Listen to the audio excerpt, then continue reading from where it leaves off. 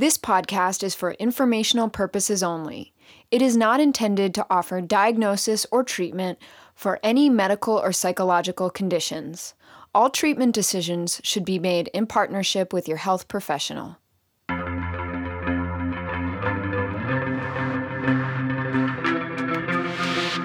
This is Advice from Mom. Imagine this workplace scenario. Your job is quite unusual in that you spend the entire year preparing for one glamorous night. You've been dreaming about it since you were a kid. Accuracy is your middle name. You double and then triple check everything. That's how you got to where you are.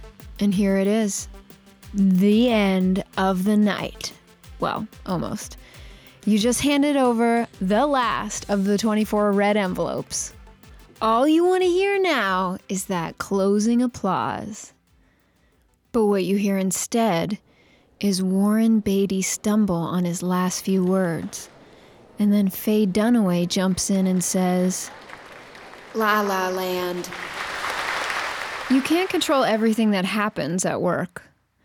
You can't control your boss's requests at 4:59 on a Friday.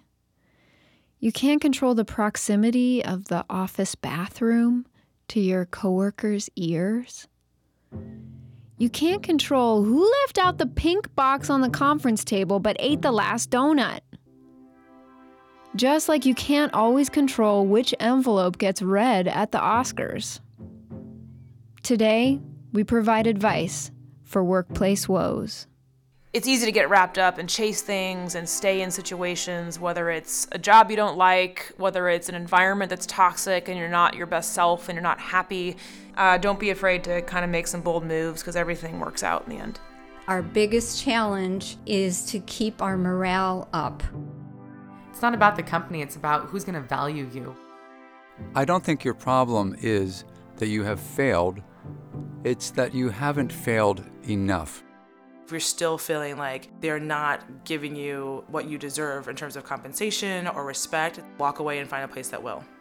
And you feel an itch to express yourself in some way that feels uniquely you, then you've got to do it, or else you will remain so itchy that you will eventually resent that amazing job where you feel appreciated. I'll be your host, Rebecca, and I'd like you to meet my mom. So I have a story about when I was a teenager in Milwaukee, my hometown, in the 1950s. Here's my little vignette. In my teen years, I had a bunch of different jobs. I worked in a fish store. Would that be everything? And on Fridays, Catholics weren't allowed to eat meat, so we were very, very busy.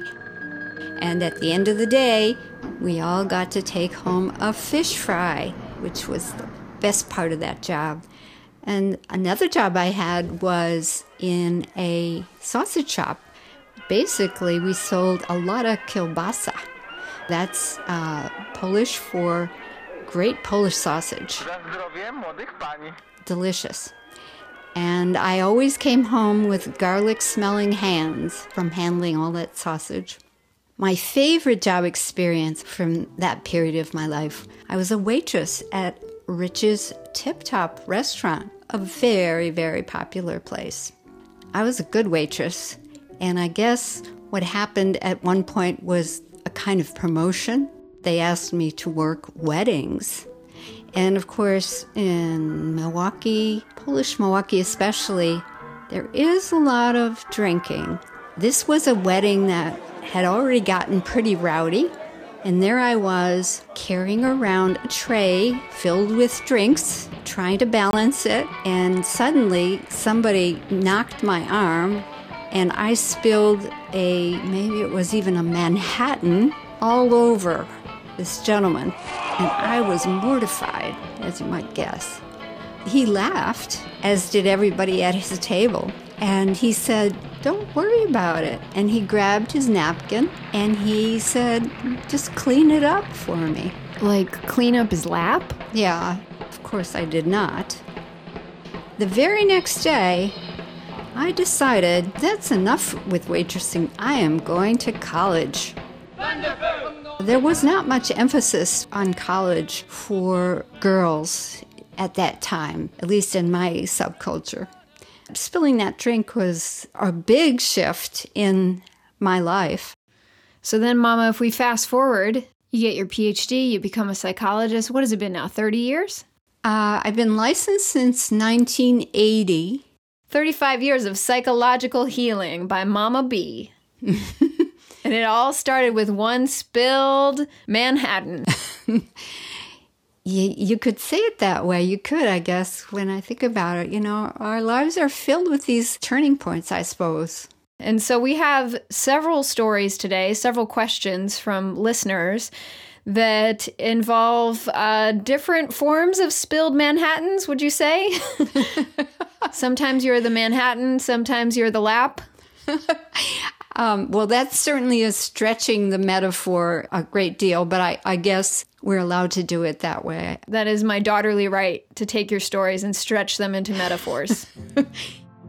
A lot of traumatic things happen to us at work. We don't really treat it with the emotional severity that we do other things in our lives. And of course, career traumas don't just end once you walk out the office door.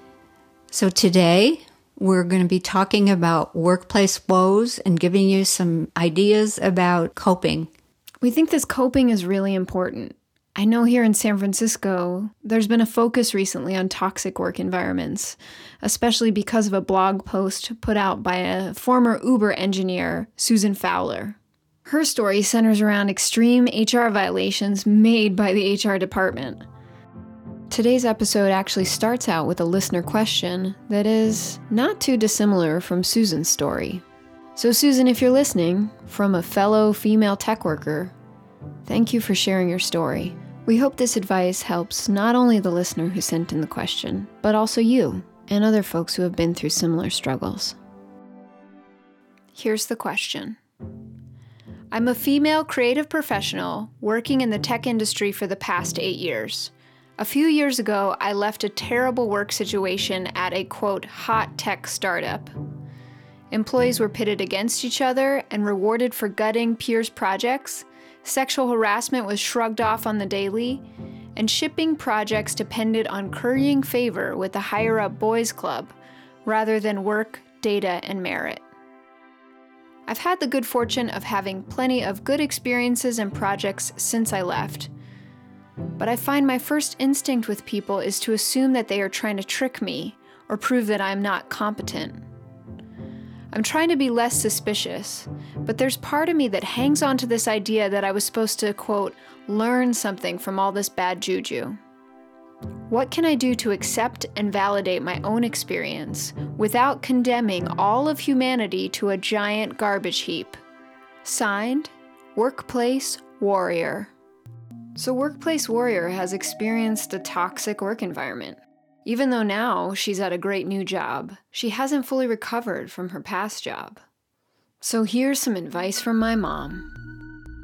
You know, Workplace Warrior, thank you so much for your question. And I think it's awful that this scenario has become so common in the workplace. It's very disruptive and dehumanizing, I think.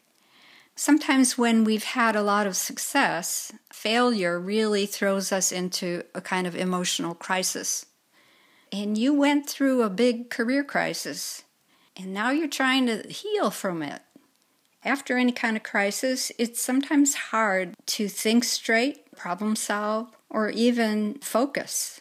So what you are experiencing is completely normal. Within you, you have what I think of as a kind of danger finder. And that danger finder is looking for some potential threats. Your danger finder, I think, is hypersensitive in order to truly protect you. That's maybe not necessarily a bad thing. The downside, of course, is that you are walking around anxious and fearful at work. And that's no fun at all, obviously. So the things I'm suggesting fall into two different categories. Things you can do at your job and go slowly with it. And the second group of suggestions is things that you can do outside of work. First, I'm suggesting you become a good observer. Try to notice who you feel most secure and comfortable with. Is it the serious kind of person, more the fun-loving kind of person? Maybe learn how to do what they call active listening. It's a practice in which a person reflects back what is being said. If you keep a journal on your observations, on your experiences, what happens when you try to do this active listening, you will have an even richer experience. So healing takes a lot of time, and I invite you to be patient with the progress because it can be very slow. So definitely cultivate more downtime. Downtime is when we start to do the healing. Find what you really enjoy. If there's something in your life that you really enjoy, make sure that you cultivate it. This one I love, and I love to implement. Watch and listen to comedians. If you can reassure yourself that the old terrible job was simply not a good place for you, some of these things are going to help you heal a little quicker. Before you tune into that podcast with a real laugh track, let's play some mother-daughter pickleball. So, Mama, I really love your feedback. I love how you've divided it into these two categories of what she can do at work and what she can do outside of work. I think that's really an important differentiation to make because it sounds like the things that happened at work are affecting her whole life. Work doesn't just stay at work anymore. Yeah. And the way that I have always thought about that is that our biggest challenge is to keep our morale up. But how does she know when something really is a trigger from a negative experience that she's had? I believe that we all have an inner voice. Sometimes people couch it in religious terms. It doesn't matter how you think of it, but that inner voice is there with you all the time. And when your inner voice is giving you almost like a no, I don't like this, that's a really important piece of information. I think people are taught not to listen to that inner voice. And yet that inner voice is so smart and so helpful. And it can definitely help her to note which are the triggers in the workplace. And she may have triggers at home too, outside of work. One of my clients once said to me, "Does everybody have an inner voice?" And I said, yes, I believe everyone has an inner voice. But it was such an adorable question because she had definitely learned how to use her inner voice to guide her. Well, but don't you think it's also her inner voice that is, her first instinct is to assume that people are trying to trick her or prove that she's not competent? Isn't that kind of the devilish side of her inner voice saying that? Good question. And yes, it's the devilish side. The important piece there, I believe, is that I think she's blaming herself. The negative feedback that we give to ourselves, like it must be my fault, or I messed up on that last job and that's why it didn't go well. So it's basically the negative feedback we're giving to ourselves, I think, that does the additional damage. And then I guess that also gets to her question of, was she supposed to learn something from all this bad juju? Yes, she's supposed to learn that it is her job to fortify herself. It is her job to pick a good place for herself. It is her job to pick a place where they appreciate her and appreciate her skills. Absolutely. Beautifully said. I think you know from whence you speak. I've definitely gone through several career crises and always grown from that, and also learned that there's a reason. There's a reason why people are going to ask so many questions about the company culture when they come into a job interview. Mm-hmm. But I think it is important to know when you are taking on stress in your work life that you would never even imagine taking on in your personal life. Like, would you allow someone you care about to treat you this way? And yes, your boss does pay you. Your company does pay you to be there every day. And if they stop paying you, you would stop showing up. But as far as just general respect, we almost tolerate a lot lower standards of respect in the workplace than we would ever tolerate in our personal lives. It's really hard to put your finger on, and it's very damaging, I think. Mm-hmm. Which is why I love your idea of the danger finder. When your danger finder says, potential threats. Leave it to you to add a really cute noise to my danger finder. Workplace danger finder. Are you a Martian? No, I'm a robot. I detect danger at its highest level. At the executive level. Right. I think it's fine that Workplace Warrior be on high alert for a while. Yes. That's what she's learned to do, and that's a fine thing to stick with until she feels this area has proven to have no bombs, no emotional bombs. Mm-hmm. Yeah. Then she can relax. Right. For your second opinion, Workplace Warrior, I wanted to read your question to two fellow wise women who have been in similar situations and hear what they have to say. I like the giant garbage heap. That's all. Is this my former coworker? Yeah, I'm like, do we work with you? Meet Sadia and Jules. My name is Sadia Harper. I've been working in tech for, I guess, around like 10 years, maybe a little over 10 years at this point. Started at YouTube, working there, doing like editorial and designing marketing programs. And then I left to go to grad school to study experience design. And then I started working at Intel, and now I work at a small startup called Collective Health. I've definitely been in tech where there are some huge garbage, heaping piles of garbage. I just love that. And I'm Julie Mora Blanco. I have been in tech for the same amount of time, about 10 years. Started in 2006 at YouTube. I was at Twitter for 4.5, and the last couple of years I've been doing consulting, and I'm about to become the head of community safety for Adobe on Monday, starting my new job. So, and my line of work for the last 10 years has been trust and safety, which is sometimes a little known department, but affects everyone's world of helping people who are dealing with harassment and abuse online, including suicide, violent threats, terrorism, really lighthearted things. Yeah. So, the first things I was thinking about when I heard the question were that, no, come on, give this other place a chance. This is baggage from another company and you got to enjoy yourself in this new position. But I do also think that you really need to keep one eye on everything else. There is trouble that follows you no matter what because you're a woman. Look for the things that make you happy in that job. Celebrate those things. Learn where to put your trust. And then also just be wary of what doesn't seem right to you because there's always going to be something that's going to bring you down. It might be the person that looks just like you, sitting across from you. Workplace Warrior, I'm going to call you woo-woo. Like in a couple of jobs, I feel like I left with a little bit of like PTSD from the workplace PTSD. I just remember like how much it like hit self-doubt where you're really questioning the quality of your work, you're even questioning the industry, you're questioning like, do you know how to work in a workplace? Because I think so many places thrive on those politics and they thrive on exactly the things you talked about. For me, like overcoming that was one, therapy. And I was like, okay, I can't make this mistake again. I have to be very particular about my next place. And it was really clear, like I asked questions about the culture. I asked questions about how decisions were made. I really wanted to get a feel, like, is it a cutthroat environment? Is it all about like the best idea or who's in this club? Or is it really a place where people are heard, where diversity of opinions is accepted and considered a good thing? And that's what I aim for in my next company. And if my current company turns out not to be like that at some point, like I will leave because I know where I thrive. I mean, I think I spent a lot of time with self-blame, doubting my ability, and then also when other people were in a bad place and they were reacting, I would automatically look at that and say, what did I do wrong?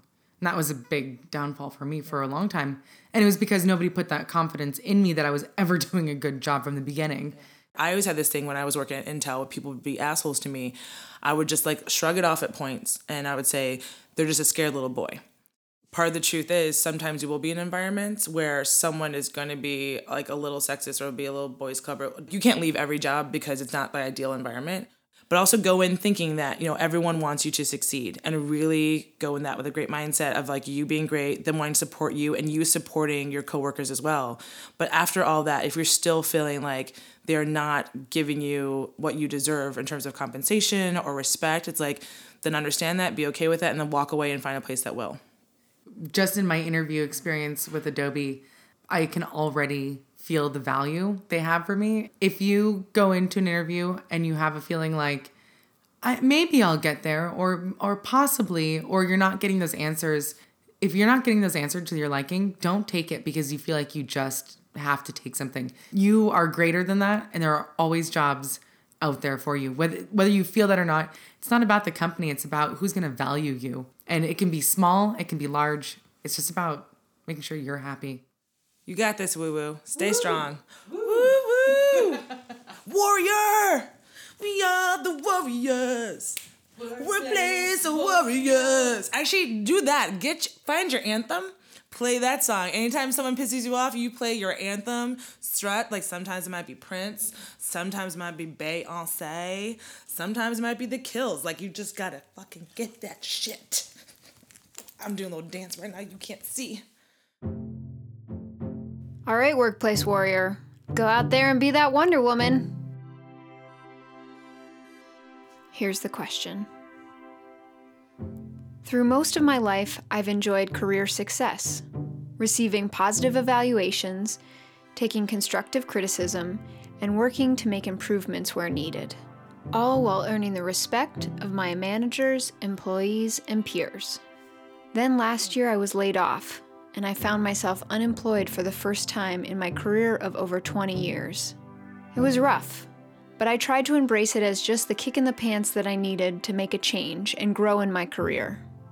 My job search took longer than expected, and I encountered a few bumps along the way, but eventually I found a new job that I loved and things were looking up. But my good fortune didn't last long.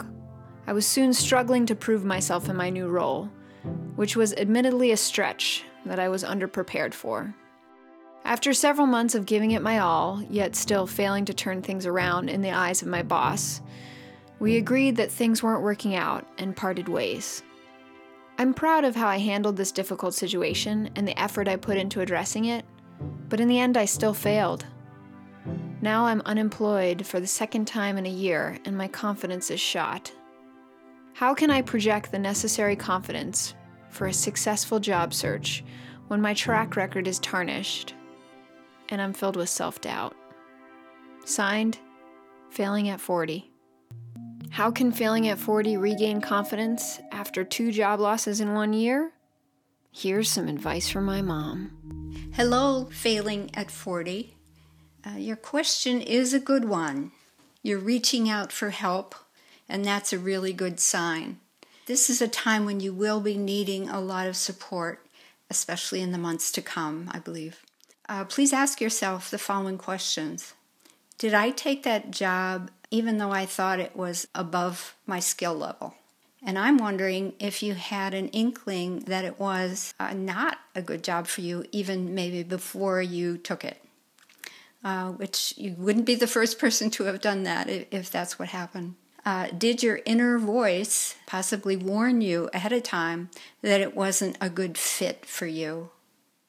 So the next thing I'd like to do is list a couple of steps that you can take in your efforts to get your career back on track. The first choice, learn as much as you can from the past job experiences. And I'm including all your jobs. Consider making a list. What I learned about the company, the boss, and the coworkers. And the second list that you'll make on each one of your jobs that you've ever had is what I learned about myself. By analyzing each job, you'll be learning more about yourself and about where you get stuck. You have a lot of job experience, and that's really valuable to help you learn a little bit more about what's going on here. And when we learn from our past experiences, I think we become more open to change. I used to be very fond of reading my entries into my own diary from years past, and I would always be astonished at what I had written. I had to admit that it was my writing, and I must have really thought and felt the way I described, but I was in such a different place when I read it a second time or a third time. So anyway, the second choice that I'd like you to consider is to take a break from your chosen career. This is sometimes a temporary shift, but can be an entry into a whole new career path. Can you take some time off from your chosen career and work at something else for a while? I think this would give you time to heal. You've had almost traumatic experiences because this same thing happened twice. I know one woman who, she had a high-level career in corporate America, and she decided to take a job in a lingerie store. She learned a tremendous amount about herself and her skills just by having that different setting. She kind of enjoyed it after a while, and they loved her. So then next, a word about the choice number 3 and number 4. Number 3 on my list is get a career counselor. Number 4 is find a good therapist. Mostly I think that people in your situation want to stay in their comfort zone. So they talk to family or friends. Going to them to talk about your situation is not, I believe, going to give you the right perspective to help you through this. Much more important is for you to consider the professional help. And I'm going back to your question one more time. You said, last year when I was laid off, it was rough, but I tried to embrace it as just the kick in the pants that I needed to make a change and grow in my career. So my question is, were you thinking it's all my fault? If you are blaming yourself, that's a huge burden for you to be carrying around in addition to all the other concerns you have right now. So the danger for somebody like you is that all these losses and disappointments could plunge you into a depression. And that's what I'm concerned about for you. So how to get unstuck after your life has been disrupted is always a challenge. But my preferred method is almost always to get professional help. And I have to admit that that is the way I lean always, probably because of what work I do in life. And failing at 40, it may not get better unless you do find some ongoing professional support. Before you go get that job at the lingerie store, let's play a little mother-daughter pickleball, shall we? So, Mom, I'm a little worried that your suggestions 2 through 4 would be really difficult if money is tight. Right, absolutely. The money issue has always got to be a concern. Because if failing at 40 is feeling like money is tight, then this is almost a question of survival. It's bigger than just a job. Well taken. Well taken. So then that second idea that I would like to put out there is that there are a fair number of agencies that do sliding scale or they do a reduced fee. My brother Jerry, and this is years ago, after he lost his job, he got into a self-help group. What do you think about the idea of going to your old coworkers? I mean, once the dust is settled about the job loss, but reconnecting with your old coworkers and getting their perspective on the situation. Do you think that would be helpful to growing beyond this or no? I don't know that everyone feels real comfortable doing that. A couple of people come to my mind who would not in 1,000 years go back and talk to their coworkers. But yeah, I think if that's a comfortable option for you, that can, any source of new information, new perspective, new way of thinking about what happened is very important. I think depending on how big your industry is, that can also be just a very powerful interaction to have because you might work with these people in the future. Mm-hmm. The last thing I wanted to emphasize, you kind of talked about this a little bit, this idea of confidence or lack of confidence. Mm-hmm. I think people can really, smell isn't the right sense, but I think people can smell desperation. They can smell lack of confidence. Absolutely.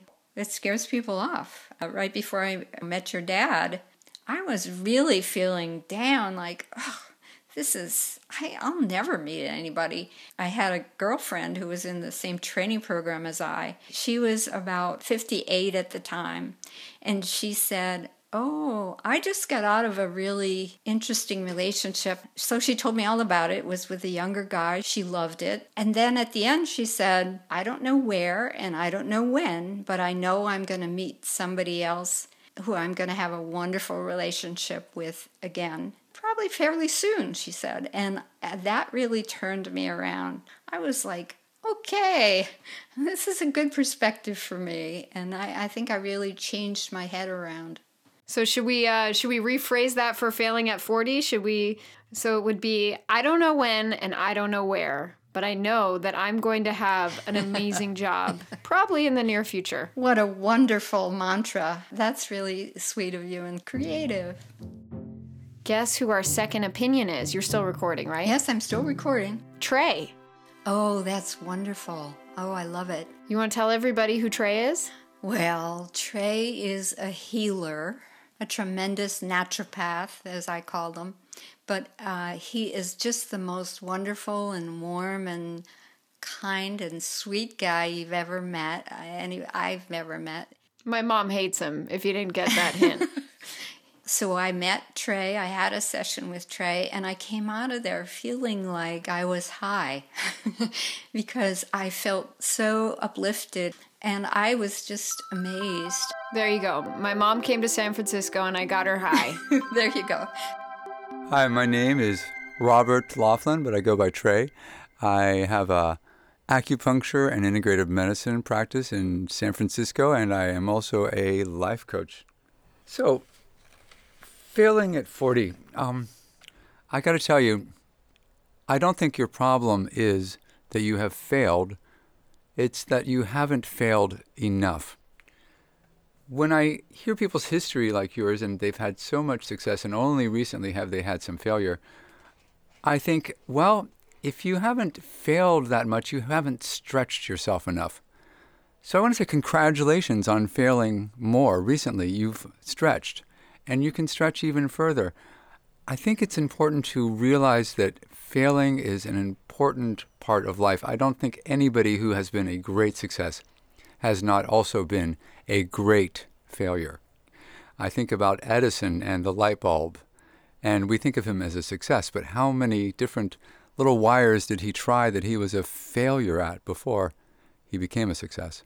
So my advice to you is to not think of failure as failure, to think of it as a stretch, as a growth experience, and to not be afraid to have more failures, not less, but more. And that when you go to your next employer, hold those failures high. Say, hey, guess what I tried? I hope that helps, and I hope you fail a lot and succeed a lot and everything in between. So there it is, the famous Trey. You can see why my mom is all gaga about him. And also I looked it up. It's totally true about smelling desperation. It's all about pheromones. If you want to go down a rabbit hole of gray zone science, I recommend Googling female tears and pheromones. That could be a song. I gotta go write that down. Here's the question. I'm very fortunate to work at a job where I feel accepted by my coworkers and appreciated by my company. I can be myself working 9 to 5. Actually more like 10 to 7, but don't tell Dolly Parton. Like Dolly, I feel comfortable bringing my whole self to work. So that's not the heft of my question. Rather, my question is this. When it comes to professional pursuits outside the office, writing blog posts, speaking at conferences, tweeting the tweets, and giving the occasional interview, how do I balance the good sense to remain professional with the opportunity to be personable? I admire Ellen DeGeneres' ability to be humorous, respected, likable, and remain entertaining, despite the status quo of comedians to make crass, offensive, or inflammatory jokes. Nevertheless, Ellen is squarely in the business of comedy, and I, in addition to never having won a Presidential Medal of Freedom, work in a more conservative profession where, unfortunately, decorum and LinkedIn still matter. In an age where the internet immortalizes every public display, how do we get more comfortable bringing our personalities into our career? Am I going to end up helpless and homeless if my creative expressions miss the mark? This is literally a question I have asked my therapist multiple times. He won't answer anymore, so now I'm asking you. Sincerely, Profesh versus Pizzazz. So how do you bring your personality to work while maintaining professionalness? Here's some advice from my mom. Really? Come on, you're gonna make me answer that question? Wait, you don't have an answer? No, I definitely don't. I don't know what to say about that one.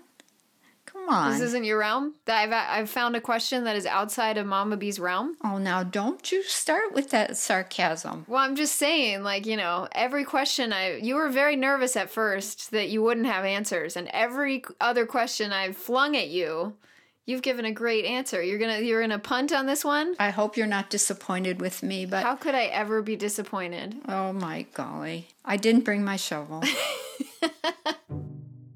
Okay, how about this? I'll go and get some advice from a different mom, so it's still advice from Mom, but then we'll come back, we can still play some mother-daughter pickleball, and you can give me a hard time this time. Come on, I never do that. You know I don't. I let you initiate and then I just shoot you down or something, right? No, I never do that. Yes. I never did it in your whole life, girl. I always tried to be sweet and gentle. Okay, let's try this again. And now, here's some advice from a very smart mom. Hi, everyone. My name is Kelly Dragovich. I head up HR at Hired as a Senior Vice President of People Operations. I'm a mom, also a mom of twin boys who are 6 years old. Us and my wife, Julie, live in Redwood City, California. If everyone in your company was watching you or reading what you were writing, whether it's a tweet or an interview or a blog post, do you think that it would be tasteful, and do you think it would fit within the culture and the personality of your company? And so when I think of that, I think of, first and foremost, being able to bring your personal experiences to work, being able to connect who you are and your life with what you're doing and who you're working with. And again, that's true whether I'm at a conference and speaking on a panel, or whether I'm at work doing a meeting with the whole company and speaking to them. I do think that no matter what career you're in or what industry, authenticity and transparency and connecting the whole human is a trend and something that I'm seeing a lot more companies understand and accept, especially with the newer generations, millennials, et cetera. That connection to a company and the people within it and the mission is becoming much more important than the usual suspect of criteria like compensation and kind of benefits and those kind of more hardcore pieces. We see, folks that are actually taking pay cuts where they feel more of an affiliation to the mission and to the culture of the company. And so you'll see a lot of companies Google and look at these things to understand what someone's point of view is. My advice there is, without being inauthentic, I think, again, being mindful and tasteful around how positions you might hold or comments you may make might be polarizing. But I will say, just the position that I am, heading up HR at a fast-paced startup, it's 100% that you can pretty much guarantee that someone will look outside, again, of the interview process and the notes to try to get a sense of who you are and what you value and what's important to you outside of work. So I would say one piece of advice that I received that stuck with me that actually probably sounds like a cliche or sounds trite until you actually realize it's true is this life is too short notion. It's easy to get wrapped up and chase things and stay in situations, whether it's a job you don't like, whether it's an environment that's toxic and you're not your best self and you're not happy. Don't be afraid to kind of make some bold moves because everything works out in the end. Advice from a well-informed mom.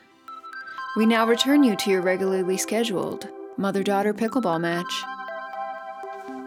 Whenever I have a meeting with someone, I try to have a joyous moment. I'll say, if we have a fun topic, I'll say, let's make that the dessert of the meeting. Something that allows it to kind of be an incentive for getting the work done. You're very good at that.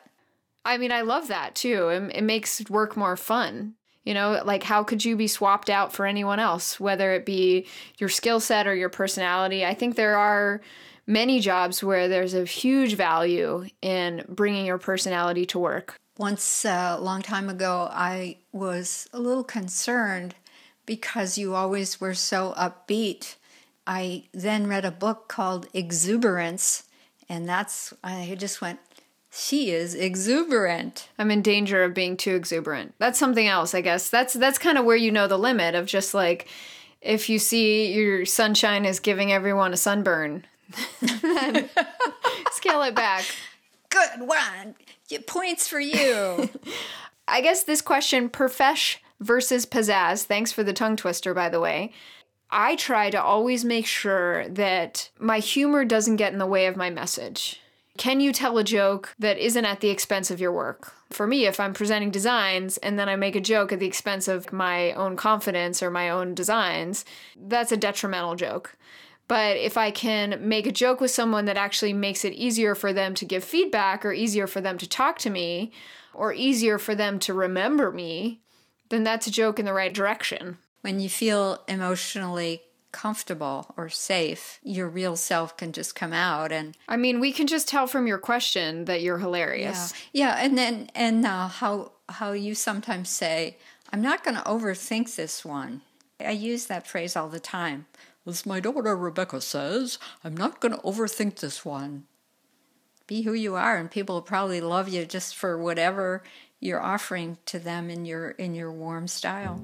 Even if your warm style is like, I'm not going to overthink this one, and your mom makes fun of you all day in the podcast that you made to show her how much you love her.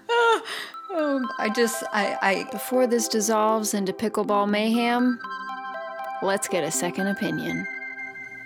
Hi there, my name is Tim Federle. I'm an author and a former Broadway dancer. And I'm going to answer this question in part because when I made the transition to becoming a full-time writer, it was from this adjacent industry. I had worked professionally in musical theater from the time I was a kid, actually. Then I moved to New York City, I became a dancer. And along the way, at a certain point, I realized I wanted to use my voice for more than just playing parts. And so, in other words, like I wanted to be not more than an actor, but I wanted to say more than an actor can say when you are reading somebody else's lines. My way of dipping my toe and blurring the lines between being one thing and wanting to be known for another thing, or having my words known for something, or having my say, is that I started posting like funny Facebook messages that were appropriate, like I never used swear words, but nonetheless, I guess showcased my personality. And I did this for long enough and then started doing it on Twitter that when I sold my first book, which was a book for children, actually, it's not that people didn't blink, but people said, yeah, of course you wrote a book. You're a guy who's every day trying to post something funny online. So I'm going to say a couple things. The first is, I'm going to quote you. You're very fortunate to work at a job where you feel accepted by your coworkers and appreciated by your company. So first off, that's like a coup. That is something that I'm going to recommend unless you are independently wealthy and just working for fun, in which case you're an alien. You're a fake person. You should really honor that and think about that in every place you go in life, because you've got this thing that is quite hallowed that a lot of us would love, which is to feel appreciated.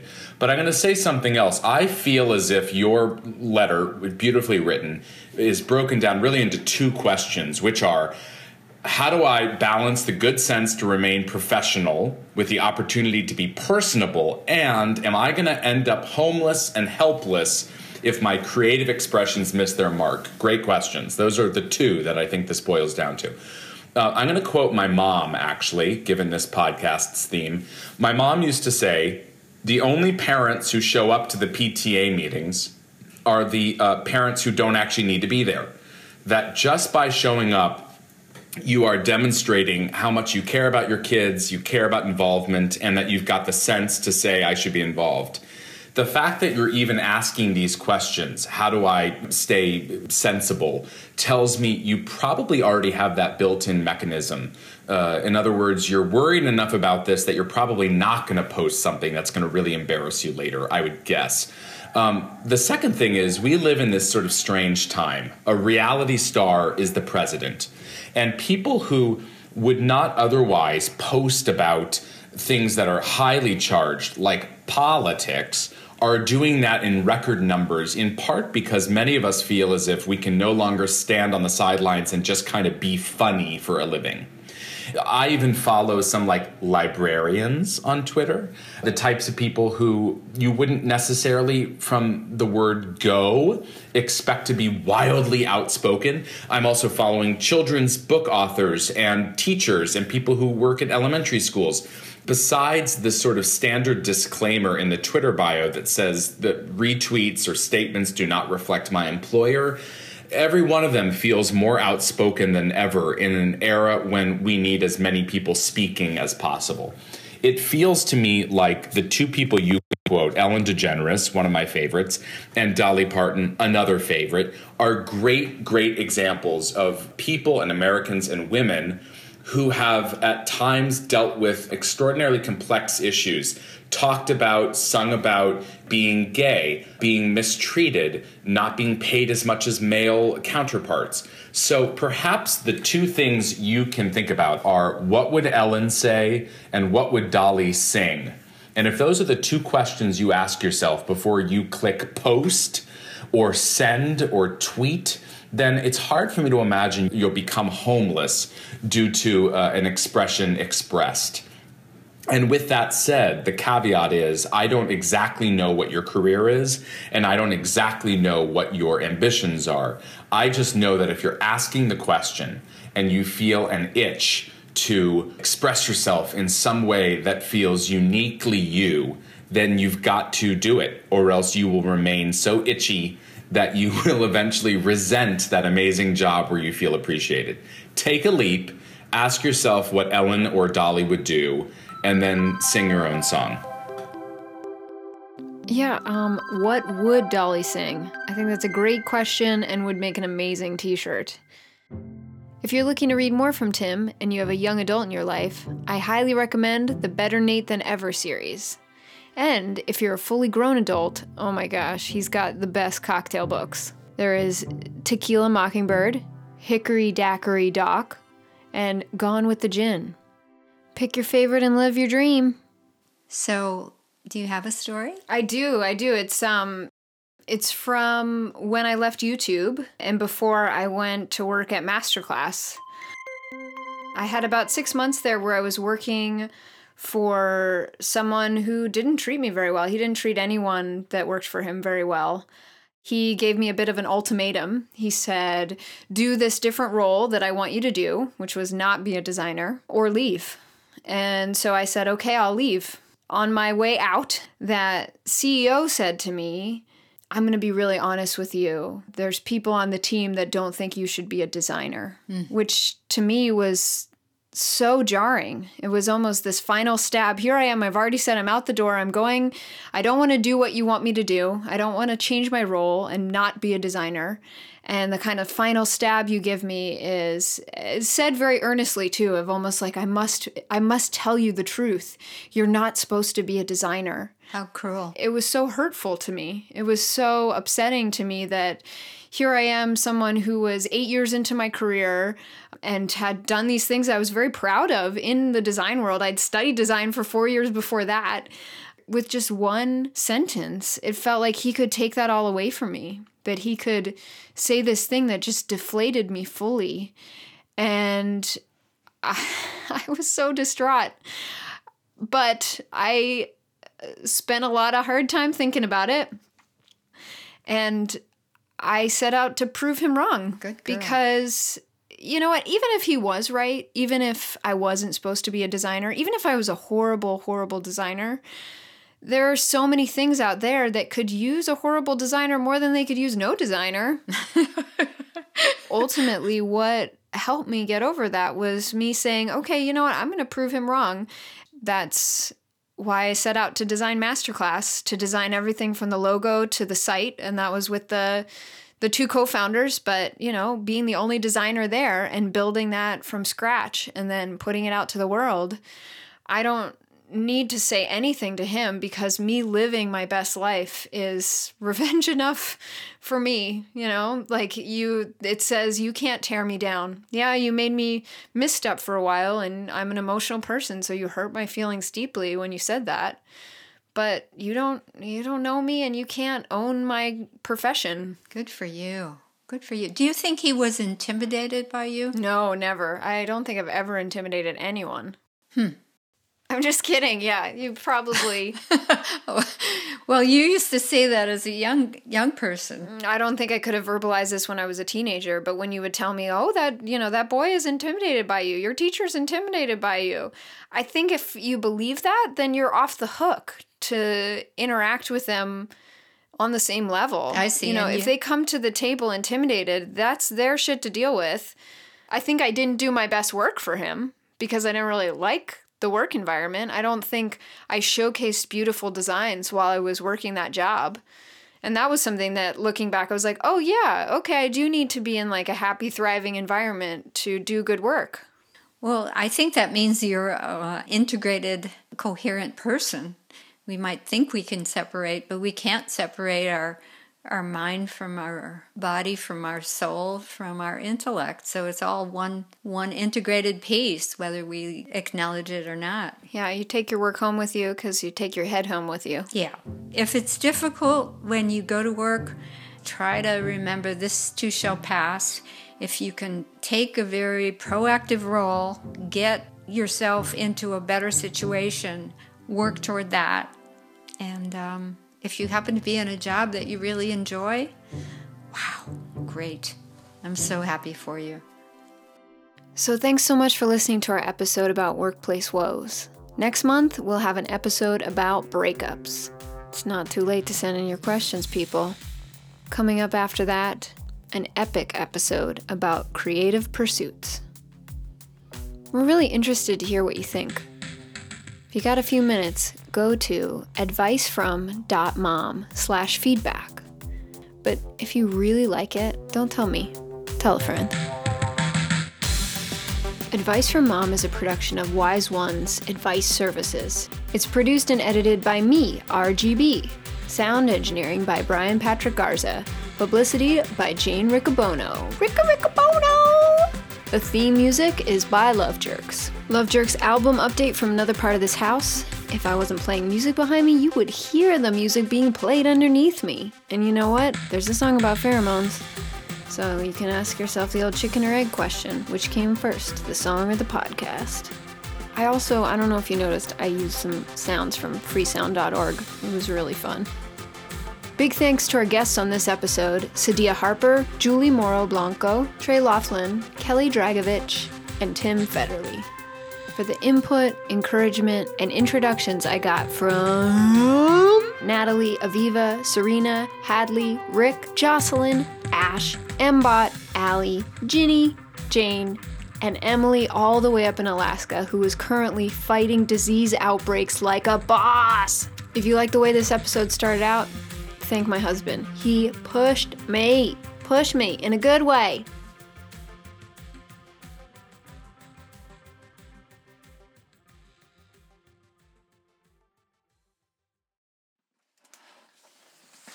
Maybe just start with what you had for breakfast today. Let's see, for breakfast this morning I had pizza with a walrus on top and 3 goose eggs, and it was followed with a glass of brandy and 4 cigars.